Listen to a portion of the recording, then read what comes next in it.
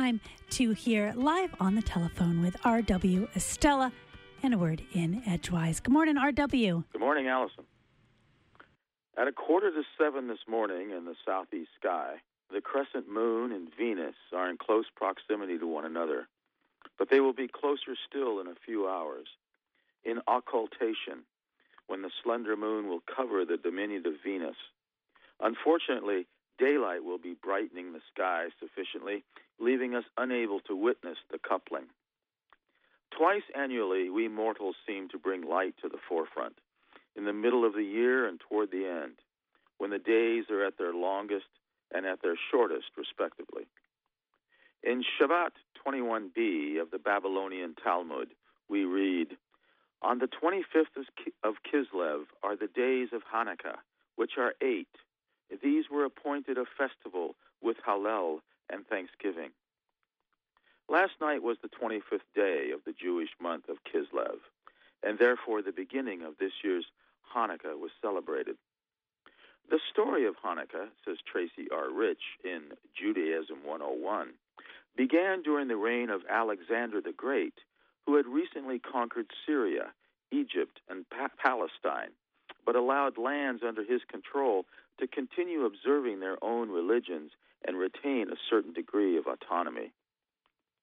According to tradition, as recorded in the Talmud, at the time of the rededication of the temple, not much oil was left with which to keep the menorah lit throughout the night, every night. But the scant amount of oil managed to keep the lamp lit for 8 days, which was considered a miracle, and subsequently an 8-day festival was declared to commemorate the event. These days, many non-Jews and even many assimilated Jews think of Hanukkah as a sort of Jewish Christmas, adopting many of the Christmas customs, such as gift-giving and festooning domiciles and other buildings with decorations. Last night was also my girlfriend's birthday, which we celebrated with a simple dinner and some birthday cake and a little channel surfing on the TV, where we alighted upon a rerun of the 1947 classic Miracle on 34th Street. We had forgotten about Kris Kringle and one of his assistants discussing the increasing commercialism occurring at Christmas.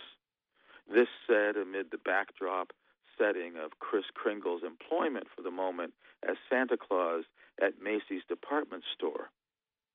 Even back then, my girlfriend and I remarked to one another, some folks were bothered enough by the gift-giving frenzy to make note of it in big ways, such as in an early Hollywood film. The irony, of course, is that Santa Claus, as we have grown to know him during the course of the 20th century and into the 21st, is traditionally in the business of gift-giving. And then I can't help but think of the interconnectivity of it all. Alexander the Great, Hanukkah, Christmas, and Alexander's teacher, Aristotle, who held the same theory that Goldilocks and the three bears would later adopt. Not too much, not too little, just right.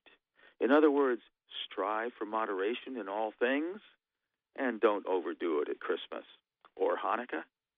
Oops, dreidel on the loose. For more on I mean, have a great day.